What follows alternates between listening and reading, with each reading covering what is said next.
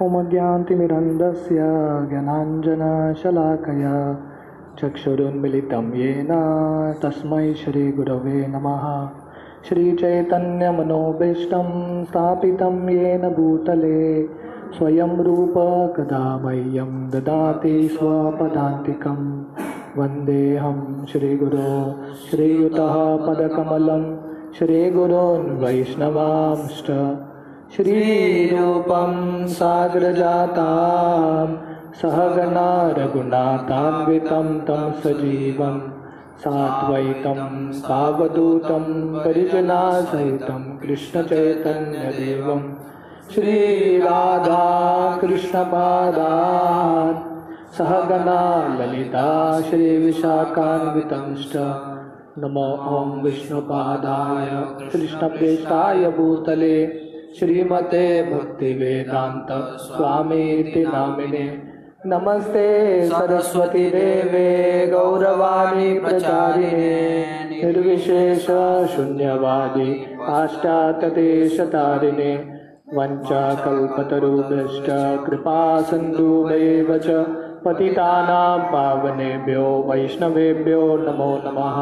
जय श्री कृष्ण चैतन्य प्रभु नित्यानंद श्री अद्वैत गदाधर श्रीवासादि गौर भक्त वृंद। हरे कृष्णा कृष्णा कृष्णा हरे हरे, हरे राम राम राम हरे हरे। हरे कृष्णा। तो नारद मुनि व्यासदेव को अपने पहले की ज़िंदगी के बारे में बता रहे हैं और बता रहे हैं कि कैसे वो भक्ति के मार्ग में आए। तो हमने डिस्कस किया था ये सब श्लोकों में नारद मुनि उनके सीक्रेट ऑफ सक्सेस, उनके भक्तिमय जीवन में सफलता का जो राज है वो बताते हैं। जनरली जो व्यक्ति सक्सेसफुल बन जाता है वो सीक्रेट बहुत जल्दी बोलता नहीं है दूसरों को, पर नारद मुनि बहुत दया से उनका सीक्रेट सबको बता रहे हैं, ताकि अगर हम भी नारद मुनि के पच्चिनों पे चलेंगे तो हमको भी नारद मुनि जैसा दिव्य शरीर मिल सकता है, कंप्लीटली स्पिरिचुअल बॉडी। तो हमने देखा कि नारद मुनि व्यासदेव को बताते हैं कि उनके पहले के जन्म में ब्रह्मा जी के पिछले दिन में वो एक दासी के पुत्र थे। शूद्र के घर में उनका जन्म हुआ था, पर जन्म तो उनका बहुत नम्र तुच्छ परिवार में हुआ था, पर क्योंकि उनको वो जन्म में महान भक्तों का संग मिला, और वो भी कितने महीनों के लिए, just 4 months of rainy season, बारिश के 4 महीनों के लिए। और ये समय पे नारद मुनि छोटे बच्चे थे, उन्होंने क्या किया, बहुत नम्रता से ये साधुओं का जो भक्ति वेदांत है उनका सेवा किया। तो हमने ये डिस्कस किया था, भक्ति शुरू होता है भक्तों के संग से और भक्तों का सेवा करने से, राइट। महत सेवया विप्रा। और धीरे धीरे नारद मुनि का सेवा भाव देख के ये जो भक्त हैं, भक्ति वेदांत हैं, नारद मुनि पे बहुत दया करते हैं, राइट, कृपा दिखाते हैं। और नारद मुनि टेक्स्ट 24 में समझाते हैं कि कैसे उनके अंदर उन्होंने बहुत सुंदर गुण विकसित किए जो शिष्य का गुण होने चाहिए। तो क्या थे, वो नटखट नहीं थे, समय बर्बाद नहीं करते थे, और छोटे बच्चे होते हुए भी इधर उधर खेलते नहीं थे, राइट। वेरी सेल्फ कंट्रोल्ड, इंद्रियों को बहुत नियंत्रित किया था उन्होंने। तो इस तरह से भक्ति वेदांत का ये जो साधु संत है उनका संग ले रहे थे नारद मुनि। तो टेक्स्ट 25 में नारद मुनि समझाते हैं, बहुत सुंदर श्लोक है। उच्चिष्ट लेपान अनुमोदितो द्विजय सकृत सम भुंजे तद आपस्त किल्बिष एवं प्रवृत्तस्य विशुद्ध चेतसस् तद्धर्म एवात्म रुचि प्रजायते। तो यहाँ पे बोल रहे हैं कि इन भक्तों का संगति करने से उनको धीरे धीरे जो आध्यात्मिक मार्ग है उस पर रुचि आने लगा, right. He became attractive to the spiritual path. Once, only by their permission, I took remnants of their food, and by doing so, all my sins were eradicated. Thus being engaged, I became purified in heart, and at that time the very nature of a transcendentalist became attractive to me. तो नारद मुनि बोलते हैं, उच्चिष्ट लेपान अनुभूतितो द्विजयी सकृत समभुंजे तद आपस्त किल विषय। तो एक बार जब भक्ति वेदांत 4 महीने में थे, नारद मुनि उनका परमिशन, आज्ञा लेके उनका उच्चिष्ट खाते हैं, रेमनेंस, राइट, उनका जो जूठा है वो खाते हैं। और उससे क्या होता है, by doing so all my sins were at once eradicated, जितने भी पाप हैं उनका तुरंत उसी क्षण मिट जाता है। तो वर्णन आता है, जैसे हम डिस्कस कर रहे थे, नारद मुनि ही इन सब श्लोकों में, छोटे छोटे श्लोक हैं पर नारद मुनि इसमें बहुत सारा रहस्य बता रहे हैं भक्ति की जिंदगी में प्रगति करने का, right, what are the secrets. तो यहाँ पे नारद मुनि एक बहुत बड़ा सीक्रेट बोल रहे हैं, वो क्या है, भक्तों का उच्चिष्ट, रेमनेंस। इसलिए चैतन्य चरितामृत में वर्णन आता है, 3 बहुत शक्तिशाली वस्तु हैं भक्ति के मार्ग में। वो क्या है, भक्त पद धूलि, भक्त पद जल, भक्त भुक्त अवशेष, 3 ही महाबल। तो भक्ति के मार्ग में 3 बहुत शक्तिशाली पावर है, राइट। वो क्या है, भक्त पद धूलि, भक्तों के चरण का रज, right, dust of the lotus feet of devotees. भक्त पद जल, जो जल भक्तों के चरण को धोया है, भक्तों के चरणों का चरणामृत, दूसरा। और तीसरा भक्तों का उच्चिष्ट, भक्त भुक्त अवशेष, रेमिनेंस, राइट। ये 3 बहुत शक्तिशाली पदार्थ हैं, राइट। तो इसलिए अगर भक्ति का मार्ग हमको कष्ट हो रहा है और इतना आसान नहीं हो रहा है, तो हमको ये 3 प्राप्त करने का कोशिश करना चाहिए, राइट। तो ब्रह्मा जी, शिव जी, वो भी वृंदावन में जन्म लेते हैं पहाड़ के रूप में। जैसे आप बरसाना में जाएंगे तो 4 पहाड़ है उधर, तो ये जो 4 पहाड़ है ब्रह्मा जी के सिर है। क्यों? क्योंकि ब्रह्मा जी चाहते हैं कि वृंदावन के जो ब्रजवासी है उनका चरण धूलि उनके सर पे लगे। तो शिव जी नंदीग्राम में, नंदग्राम में एक पर्वत के रूप में वहाँ पे उपस्थित हैं, ताकि ब्रजवासियों का जो धूलि है उनके सर पे लगे। उद्धव जो भगवान के स्वयं के कज़न है, जब वृंदावन जाते हैं और देखते हैं कि गोपियों का इतना भाव है कृष्ण के प्रति, तो उनको लगता है, उनको एक्चुअली मन में इच्छा होता है कि मुझे गोपियों का, जो ब्रजवासी हैं उनके चरण का धूलि लेना चाहिए। पर वो सोचते हैं मैं तो अभी राजा के शरीर में हूँ, मैं उनका चरण का धूलि मांगूंगा तो उनको अच्छा नहीं लगेगा, उनको बुरा लगेगा। तो प्रार्थना करते हैं कि अगला जन्म में मुझे कौन सा जन्म मिलना चाहिए, वृंदावन में मैं एक लता बन के आऊँगा, क्रीपर, ताकि जब गोपियाँ चले गए मेरे ऊपर चलेंगे।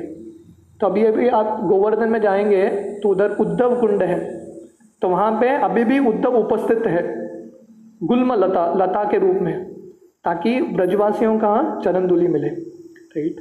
तो यहाँ पे नारद मुनि बता रहे हैं, उनका परमिशन लेके, ये जो वैष्णव हैं उनका आज्ञा लेके वो चरण धूलि लेते हैं, उनका जो उच्चिष्ट वो स्वीकार करते हैं। तो कहने का मतलब है बहुत सेंसिटिविटी के साथ अगर हम ये चीज़ करेंगे तो भक्ति में बहुत जल्दी हमारा प्रगति होता है। जब प्रहलाद महाराज और हिरण्यकशिपु का कन्वर्सेशन चल रहा है, तो प्रहलाद महाराज हिरण्यकशिपु को बोलते हैं कि अगर आपको आपका ज़िंदगी सफल बनाना है और भक्ति के मार्ग में प्रगति करना है तो क्या करना पड़ेगा, भक्तों का चरण का धूलि लीजिए और उस पर आप अभिषेक कीजिए आपका पूरा। इमेजिन करो, प्रहलाद महाराज किसको बोल रहे हैं, हिरण्यकशिपु को बोल रहे हैं अभिषेक करो भक्तों के चरण के धूलि से, तभी भक्ति में प्रगति होगा, राइट। तो भक्तों का चरण का धूलि प्राप्त करना इतना इम्पॉर्टेंट है, राइट। तो ये तीनों चीज़ में विश्वास किसको आएगा, जो नम्र है सही में, उसके अंदर अहंकार है, वही प्राप्त कर सकता है। दूसरों का चरण का धूलि कौन लेगा, until someone is very humble. जब अक्रूर वृंदावन जाते हैं तो अक्रूर समझाते हैं कि कैसे किसी को वृंदावन में जाना चाहिए और कौन से भावना से भक्ति करनी चाहिए। तो अक्रूर कंस के सेक्रेटरी थे, राजा थे, मिनिस्टर थे, बट जब वृंदावन जाते हैं रथ में, और पहला जब वृंदावन में भगवान का चरण कमल देखते हैं, तुरंत रथ से उतर जाते हैं और वृंदावन के रज में रेंगते हैं, right, he starts to move around. तो ये अक्रूर हमको समझा रहे हैं कि ये भावना हमको होना चाहिए भक्ति में प्रगति करने के लिए, भक्तों के चरण का धूलि प्राप्त करने के लिए। तो इसलिए कृष्णदास कविराज गोस्वामी चैतन्य चरितामृत में लिखते हैं, प्रैक्टिकली हर एक अध्याय के एंड में लिखते हैं कि जो भी ये चैतन्य चरितामृत पढ़ रहा है मैं उसके चरण का धूलि लेता हूँ। कौन है? कृष्णदास कविराज गोस्वामी, इतने महान आचार्य हैं। और जो आगे भी पढ़ने वाला है कृष्णदास कविराज बोलते हैं कि मैं उसका चरण का धूलि लेना चाहता हूँ, right. So this is the first principle, भगवान के भक्तों के चरण का धूलि, राइट। तो इसके लिए हमको ग्रीडी बनना चाहिए, हमारे पास लोभ होना चाहिए ये प्राप्त करने के लिए। दूसरा चीज़ है भगवान के भक्तों के जो पद को धोया हुआ पानी, भक्त पद जल, राइट, ये भी बहुत महान शक्तिशाली चीज़ है। चरणामृत, जैसे भगवान के विग्रहों का चरणामृत होता है वैसे ही भक्तों का चरणामृत। इसलिए जब सुदामा आते हैं द्वारका में तो कृष्ण स्वयं सुदामा का पैर धोते हैं, स्वयं धोते हैं, बहुत विथ लॉट ऑफ डिवोशन, जैसे डेटी वर्शिप करते हैं। कृष्ण स्वयं अपने भक्तों के चरण के पैर को धोते हैं, मसाज करते हैं, क्लॉथ से उसको वाइप करते हैं, और जो पानी है अपने ऊपर कृष्ण डालते हैं और जितने भी रानियां हैं सबके ऊपर छिड़कते हैं। और भगवान बोलते हैं आज हमारा महल शुद्ध हो गया। जब राजसूय यज्ञ हो रहा था युधिष्ठिर महाराज का, तब उस समय अलग अलग लोगों ने अलग अलग सेवा लिया था। जैसे भीम का सेवा था किचन संभालना, बहुत बड़ा यज्ञ था, राइट। तो ऐसे अलग अलग लोगों का अलग अलग सेवा। अर्जुन का सेवा था गेस्ट रिसेप्शन, लोगों को अलग अलग रूम्स देना। दुर्योधन का सेवा था गिफ्ट स्वीकार करना। तो कृष्ण ने क्या सेवा स्वीकार किया? जितने भी साधु संत आते थे कृष्ण गेट पे खड़े थे और सबका चरण को धोते थे भगवान। ये कृष्ण ने सेवा स्वीकार किया, राइट। तो ये दूसरा बहुत महत्वपूर्ण गुण है, भक्तों के चरण का धूलि और जल। इसलिए गंगा क्या है एक्चुअली? भगवान के चरण से आया हुआ पानी, भगवान का चरणामृत है गंगा। जब भगवान वामन देव के रूप में आते हैं और एक पैर से वो ब्रह्मांड को नाप देते हैं, तो ब्रह्मांड के उनका जो उंगली है पैर का, ब्रह्मांड के कवरिंग को छेद करता है, और वो विरजा नदी है भगवान के चरणामृत, वामन देव के चरणामृत को धोते हुए आती है धरती में। तो गंगा क्या है? भगवान की चरणामृत है। तो इसलिए गंगा में स्नान करने से हर व्यक्ति का पाप मिट जाता है। तो गंगा जी भगवान को आके पूछती है, सब लोगों का पाप तो मिट जाता है, सब लोग पाप मुझ में छोड़ के जाते हैं, पर जो मैं पाप स्वीकार करती हूँ वो कैसे मिटेगा? तो भगवान बोलते हैं जब मेरे भक्त आके आप में स्नान करेंगे, उनका जो धूलि है आपके पानी में पड़ेगा, तब आपके भी पाप मिट जाएंगे, राइट। इमेजिन करो भगवान के भक्तों के चरण का धूलि का शक्ति क्या है, राइट। तो इसलिए जब भी हमको अवसर मिलता है हमको भगवान के चरण, भक्तों के चरण का धूलि और जल प्राप्त करने का कोशिश करना चाहिए। भगवान के चैतन्य महाप्रभु एक भक्त थे जिनका नाम था कालिदास। कालिदास की जिंदगी में एक ही लक्ष्य था, हर एक का गोल होता है ना, तो कालिदास की जिंदगी में एक ही लक्ष्य था। जितने भी भक्त हैं वो हर एक भक्त का उच्चिष्ट लेता था कैसे तो करके, और हर एक भक्त का चरण का धूलि लेता था, सम्मो द अदर। तो कालिदास का ये एक ही सेवा था, वो भक्तों को जाके प्रसाद देता था, स्पेशली आम देता था घर में, और जब भक्त आम खा के वो गुठली को बाहर फेंकते थे, कालिदास भाग के वो गुठली को चूसता था। उसने कितने सारे, बंगाल में प्रैक्टिकली हर एक डिवोटी का लिस्ट उसने कवर कर दिया। इसलिए जब कालिदास एक बार जगन्नाथपुरी में आते हैं चैतन्य महाप्रभु से मिलने के लिए, चैतन्य महाप्रभु उनका उच्चिष्ट जनरली किसी को देते नहीं है, पर चैतन्य महाप्रभु क्योंकि भगवान है, उनको पता था कालिदास कितने प्रामाणिक है, तो एक बार चैतन्य महाप्रभु उनका प्रसाद ले रहे थे और कालिदास बाहर ही खड़ा था, विंडो में बैठ के देख रहा था। चैतन्य महाप्रभु को समझ में आ गया, तो चैतन्य महाप्रभु ने गोविंद को बोला जाके मेरा उच्चिष्ट दे दो इसको। तो एक बार चैतन्य महाप्रभु जगन्नाथ मंदिर में जा रहे थे, जगन्नाथपुरी में। जनरली मंदिर में जाने से पहले, अभी भी प्रथा है वो, पानी में पैर को धो के जाते हैं, वो अभी कंटिन्यूस पानी चलता है। तो उस ज़माने में एक भक्त भगवान चैतन्य महाप्रभु का पैर धो रहे थे ताकि पैर धो के अंदर चले जाएं। तो कालिदास उधर आ गया और खड़ा हो गया नीचे, सीधा भगवान का पैर धो रहा है, उसने एक बार पी लिया। जनरली भगवान कभी अलाउ नहीं करते चैतन्य महाप्रभु को, चैतन्य महाप्रभु किसी को अलाउ नहीं करते उनका चरण का जो पानी है चरणामृत स्वीकार करने के लिए। पर चैतन्य महाप्रभु को पता था कालिदास कितने प्रामाणिक है, तो उनके सामने, सब भक्तों के सामने कालिदास ने पी लिया और फिर से दूसरे बार उसने हाथ रखा, दूसरे बार भी पी लिया उसने। चैतन्य महाप्रभु ने कुछ बोला नहीं। तीसरी बार जब पीने के लिए गए तो चैतन्य महाप्रभु बोले बहुत हो गया।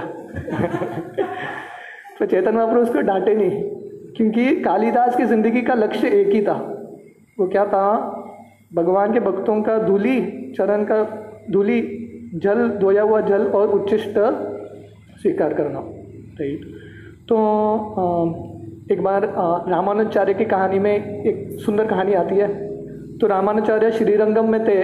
श्रीरंगम मंदिर में छोटा सा एक कुंड है, अभी रिसेंटली मैं गया था, वो कुंड को देखा मैंने। तो रामानुजाचार्य एक बार प्रसाद लेने के बाद वो कुंड में हाथ धोने के लिए जाते हैं और उनके हाथ में जो रेमनेंट्स था वो पानी में धुल जाता है और उजर के मछलियाँ वो रेमनेंट्स को खाती है और तुरंत सबके सामने वो मछलियों को चतुर्भुज मिलता है और सीधा वैकुंठ चले जाते हैं। तो भक्तों के उच्छिष्ट का इतना शक्ति है, उच्छिष्ट का के मछली को सीधा वैकुंठ की प्राप्ति हो गई। तो उधर के भक्तों को के बाकी जो शिष्य को सोच रहे थे, हम तो रोज उच्छिष्ट खाते हैं रामानुजाचार्य का, हम तो इधर ही अटके हैं। क्यों? क्योंकि ये उच्छिष्ट खाने के लिए श्रद्धा चाहिए। जो श्रद्धा के साथ ये करेगा तब भगवान की भक्ति में बहुत प्रगति कर लेगा। जैसे हम प्रसाद के प्रार्थना के पहले हम गाते हैं, महाप्रसादे गोविंदे नाम ब्राह्मणे वैष्णवे स्वल्प पुण्यवतम राजन विश्वासो नैव जायते। तो जिनके पास भक्ति का पुण्य है उनको ही विश्वास आएगा। किसमें? महाप्रसाद, भगवान के महाप्रसाद में उसको विश्वास आएगा कि ये साधारण चीज़ नहीं है। महाप्रसादे गोविंदे, भगवान कृष्ण में, नाम, भगवान के नाम में उसको विश्वास आएगा कि ये साधारण नाम नहीं है, साधारण शब्द नहीं है। ब्रह्मणी, ब्राह्मणों में और वैष्णवों में उसको विश्वास आएगा कि इनका सेवा करने से मैं भक्ति में बहुत जल्दी प्रगति कर सकता हूँ। राइट। एक बार श्रील प्रभुपाद फ्लाइट में जा रहे थे और बहुत बार प्रभुपाद फ्लाइट के बीच में प्रसाद खाते हैं। तो प्रभुपाद के सेक्रेटरीज होते हैं, सर्वेंट होते हैं, और प्रभुपाद का मूड कभी भी आता है प्रसाद खाने का। तो बीच के फ्लाइट में प्रभुपाद प्रसाद ले रहे थे और उधर की एक एयर होस्टेस थी, अभक्त थी, कंप्लीटली नॉन डिवोटी। तो उसको बहुत आश्चर्य लगा कि बीच में इतने सारे भक्त प्रभुपाद को इतना प्रेम से प्रसाद खिला रहे हैं।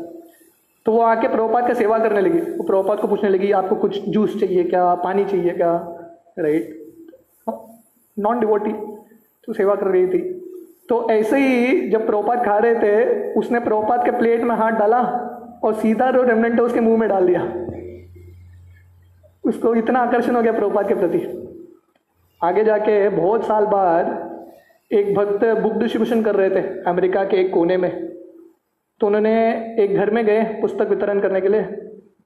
तो वो एक माताजी ने घर खोला, तो घर के अंदर सब जगह कृष्ण के तस्वीर लगे और माताजी ने तिलक पहना है, कंठी माला पहना है।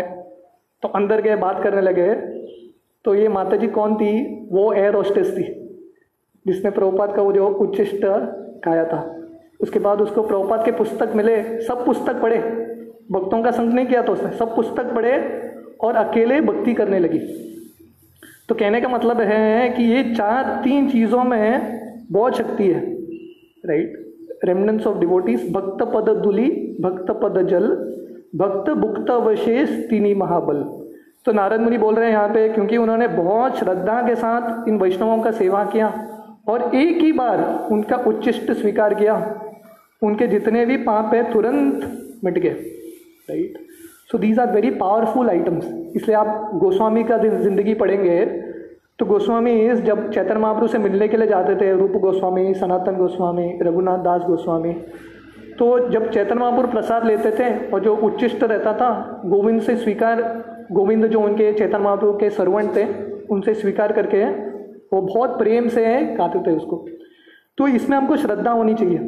इसलिए नरोत्तम दास ठाकुर लिखते हैं, वैष्णवेर पद धूलि ताहे मोर स्नान केली, तर्पण मोर वैष्णवेर नाम। तो बोलते हैं मेरा इच्छा क्या है, वैष्णवों के पद धूलि में मुझे स्नान करना है, और मेरा तर्पण क्या है, मेरा जो तपस्या है, मेरा जप है वो क्या है, मैं भगवान के वैष्णवों का नाम का जप करता हूँ। वैष्णवेर उच्चिष्ट ताहे मोर मन निष्ठ। तो भगवान के वैष्णवों का उच्चिष्ट गाने से क्या होता है, हमारा जो मन है उसमें निष्ठा प्राप्त होता है। जहाँ जैसे चेतन नारद मुनि बोल रहे हैं, इनका उच्चिष्ट गाने से उनको धीरे धीरे भगवान के भक्ति में रुचि आने लगी, आसक्ति आने लगी, निष्ठा आने लगी। तो वैष्णवेरे नामे ते उल्लास। वैसे ही भक्ति विनोद ठाकुर शुद्ध भक्त, उनका एक सॉन्ग है, वो बोलते हैं शुद्ध भक्त चरण रेणु भजन अनुकूल, भक्त सेवा परम सिद्धि प्रेम लतिकर मूल। बोलते हैं भजन के लिए अनुकूल क्या है, शुद्ध भक्त चरण रेणु। जब भक्तों का चरण का रेणु मिलेगा हमको, डस्ट, तो वो भजन के लिए बहुत अनुकूल है।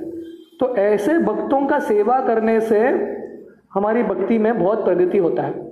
इसलिए नारद मुनि यहाँ पे सबसे बड़ा सीक्रेट बता रहे हैं कि हम भक्तों का सेवा बहुत प्रामाणिकता से करेंगे, और जब भी अवसर मिलता है प्रेम से उनका परमिशन लेके उनका डस्ट लेंगे रिस्पेक्टफुली, राइट, तो भक्ति में बहुत जल्दी प्रगति होगा।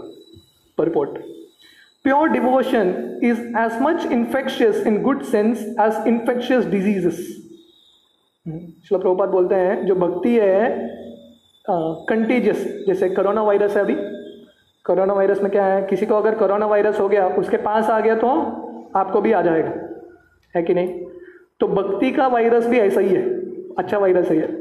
तो आप भक्तों के संग में आएंगे, आप नहीं भी चाहते तो भक्ति पकड़ लेगा आपको।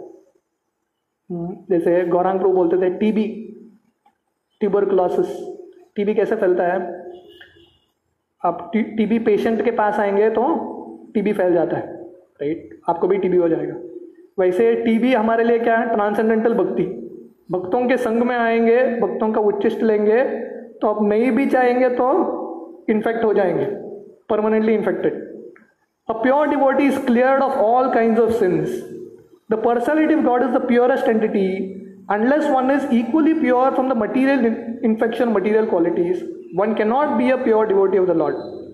तो शुद्ध भक्त है, शुद्ध भक्त का मतलब क्या है, उसके जितने भी पाप हैं वो धुल गए हैं, क्योंकि भगवान सबसे शुद्ध है। तो इसलिए जब तक भौतिक इच्छाओं से कोई मुक्त नहीं होता तब तक वो शुद्ध बन नहीं सकता। The Bhakti Vedantas, as mentioned above, were pure devotees, and the boy became infected with their transcendental qualities of purity by their association and by eating once the remnants of foodstuff taken by them. तो ये जब शुद्ध भक्त नारद मुनि के संग में आए थे पिछले जन्म में, ये सब भक्ति वेदांत जो थे इतने शुद्ध थे कि नारद मुनि थोड़े ही समय में उनका संग करने से तुरंत उनका हृदय में परिवर्तन होने लगा। साधु संग सर्वशास्त्र कहे, लव मात्र साधु संग सर्व सिद्धि होए, राइट। जैसे रघुनाथ दास गोस्वामी का कहानी आती है। रघुनाथ दास गोस्वामी भक्त कैसे बनते हैं, क्योंकि बचपन में उन्होंने हरिदास ठाकुर को देखा था। जब उन्होंने हरिदास को देखा तुरंत उनके मन में इच्छा जागृत हो गया, मुझे जिंदगी में कुछ बनना है तो हरिदास ठाकुर की तरह पूरे तरह से शुद्ध, राइट। तो इसलिए श्रील प्रभुपाद बोलते हैं भक्ति कंटेजियस है। अगर हमको भक्ति में प्रगति करना है तो क्या इंपॉर्टेंट है, भक्तों के संग में रहें। जितना भक्तों के संग में रहेंगे उतना हमारा इच्छा बढ़ता रहेगा। सच रेमिनेंस में be taken even without permission of the pure devotees. Narad मुनि ने भक्तों का आशीर्वाद लेके, भक्ति वेदांत का आशीर्वाद लेके उनका उच्चिष्ट लिया। पर प्रभुपाद बहुत कृपा से यहाँ पे बोल रहे हैं हम भक्तों का उच्चिष्ट उनका आज्ञा लिए बिना भी ले सकते हैं, विदाउट टेकिंग परमिशन। जैसे मैंने वो एयर होस्टेस का एग्जाम्पल दिया, परमिशन नहीं लिया उसने, ऐसे ही स्वीकार कर लिया। There are sometimes pseudo devotees and one should be very cautious about them. There are many things which hinder one from entering devotional service, but by the association of pure devotees all these obstacles are removed. तो भक्ति के मार्ग में प्रगति करने के लिए बहुत अड़चन आते हैं, राइट। बाह्य रूप से, अंदरूनी रूप से बहुत अड़चन आते हैं, पर अड़चन से बाहर निकलने का तरीका क्या है, यहाँ पे नारद मुनि बता रहे हैं। वो क्या है? भक्तों का संग, राइट। हम भक्तों का संग करेंगे, जितना भी अड़चन है, बंधन है, टूट जाता है। रघुनाथ दास गोस्वामी और पानी हटी चिड़ादही फेस्टिवल का यही एसेंस है, सार है कि रघुनाथ दास गोस्वामी बहुत बार प्रयास करते हैं घर छोड़ के चैतन्य महाप्रभु का प्राप्ति करने के लिए, पर हर बार जब जाते हैं, प्रयास करते हैं, उनके जिंदगी में कुछ ना कुछ अड़चन आता है, संभव ही नहीं होता उनको भगवान को प्राप्त करने का। पर एक बार उनको अवसर मिलता है, किसका? नित्यानंद प्रभु और नित्यानंद प्रभु के जो भक्त हैं, पार्षद हैं, उनका सेवा करने का। और ये जो अवसर है, रघुनाथ दास गोस्वामी बहुत गंभीरता से लेते हैं। नित्यानंद प्रभु का सेवा करते हैं, भक्तों का सेवा करते हैं, चिड़ादी खिलाते हैं, और एंड में नित्यानंद प्रभु का जो उच्चिष्ट है रघुनाथ दास गोस्वामी स्वीकार करते हैं, और नित्यानंद प्रभु उनका चरण का धूलि उनके सर पे रखते हैं और बोलते हैं कि अभी तुम्हारा बहुत जल्दी उद्धार हो जाएगा। और नेक्स्ट टाइम जब उनका अवसर मिलता है, भागते हैं और सीधा जगन्नाथपुरी चैतन्य महाप्रभु को वो प्राप्त करते हैं। तो इसलिए श्रील प्रभुपाद बोलते हैं, भक्ति के मार्ग में जितना भी अड़चन है, उसको दूर करने के लिए क्या चाहिए? भक्तों का संग चाहिए। तो जितना हम गंभीरता से भक्तों का संग चाहिए, उतना हमारे अड़चन निकल जाएंगे। The neophyte devotees become practically enriched with the transcendental qualities of the pure devotees, which means attraction for the personality of Godhead's name, fame, qualities, pastimes, etc. तो ऐसे जो कनिष्ठ भक्त है, महान भक्तों का संगति में क्या होता है? उसको आकर्षण मिलता है, किसके प्रति? भगवान के नाम के प्रति, कथा के प्रति, सेवा के प्रति। Infection of the qualities of the pure devotees means to imbibe the taste of pure devotion always in the transcendental activities of the personality of Godhead. Transcendental taste at once makes all material taste distasteful. तो ऐसे भक्तों की संगति से हमको रुचि आता है भगवान की भक्ति में, और वो जब रुचि प्राप्त होता है, भौतिक इच्छाओं के प्रति जो रुचि है वो टूट जाता है। Therefore, a pure devotee is not at all attracted by material activities. After the elimination of all sins or obstacles on the path of devotional service, one can become attracted, one can have steadiness, one can have perfect taste, one can have transcendental emotions, and at last one can be situated in the plane of loving service to the Lord. तो श्रील प्रभुपाद बोल रहे हैं, जब हमारा सब अनर्थ मिट जाते हैं, अनर्थ निवृत्ति हो जाता है, उसके बाद क्या होता है? हमको आकर्षण, रुचि मिलता है, निष्ठा मिलती है, आसक्ति मिलता है, और अल्टीमेटली हमको प्रेम, भगवान के भक्ति के प्रेम मिलता है। पर यह सब कैसा होगा? हमारे अनर्थ कब मिटेंगे? जब हम भक्तों का संग करेंगे, भक्तों से हम उनका सेवा करेंगे, उनसे कथा सुनेंगे, और जब भी अवसर मिले उनका उच्चिष्ट चरण धूलि जब प्राप्त करेंगे, तब हमारे जो अनर्थ हैं सब मिट जाता है। All these stages develop by the association of pure devotees, and that is the purport of this stanza. तो भक्ति में निष्ठा चाहिए, भक्ति में रुचि चाहिए, कृष्ण के प्रति आसक्ति चाहिए, जो अंदर का प्रेम है कृष्ण के प्रति, उसको विकसित करना है। वो सबका फॉर्मूला क्या है? भक्तों का संग, एसोसिएशन ऑफ डिवोटीज, राइट। तो इसलिए नारद मुनि बहुत स्ट्रेस करके व्यासदेव को बोल रहे हैं यहाँ पे, उनके खुद के उदाहरण से, कि अभी जो नारद मुनि के पास भगवान के प्रति जो प्रेम है, आसक्ति है, नारद मुनि हर जगह भगवान के गुणगान करते रहते हैं, हमेशा भगवान का निरंतर नाम लेते रहते हैं। ये सब कहाँ से शुरू हुआ? It all started with association of devotees, भक्तों का संग, राइट। तो इस तरह से नारद मुनि ये भक्तों के का गुणगान करते हैं और बोलते हैं कि ये सीक्रेट है। जब हम भक्तों का चरण का धूलि लेंगे, उनका महाप्रसाद, तो इसलिए भक्तों का भगवान को जो अर्पण किया हुआ प्रसाद को क्या बोलते हैं? महाप्रसाद। पर भक्तों के उच्चिष्ट को क्या बोलते हैं? महाप्रसाद, राइट। इट इज महाप्रसाद से भी ज़्यादा शक्तिशाली है, राइट। तो हम अगला श्लोक पढ़ेंगे और उसका ट्रांसलेशन पढ़ेंगे और परपोर्ट शाम में डिस्कस करेंगे। टेक्स्ट 26, तत्रावहम कृष्ण कथा प्रगायताम अनुग्रहेणा श्रवणम मनोहरा तथा श्रद्धया मे अनुपदन विशृण्वता प्रिया श्रवसी अंग महान भवद्रुचिः।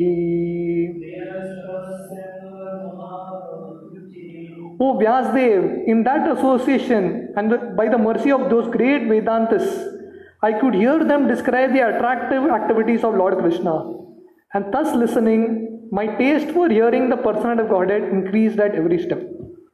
तो नारद मुनि बोल रहे हैं, हे व्यासदेव, उनके संगति में, ऐसे महान भक्तों के संगति में, वो जब कृष्ण कथा करते थे, तो जब भक्त 4 महीने के लिए एक जगह पे है, वो क्या करेंगे?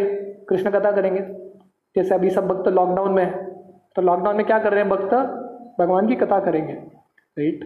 तो ये भक्तों का जिंदगी है, आप हमेशा मिलके हैं साथ में कथा करना।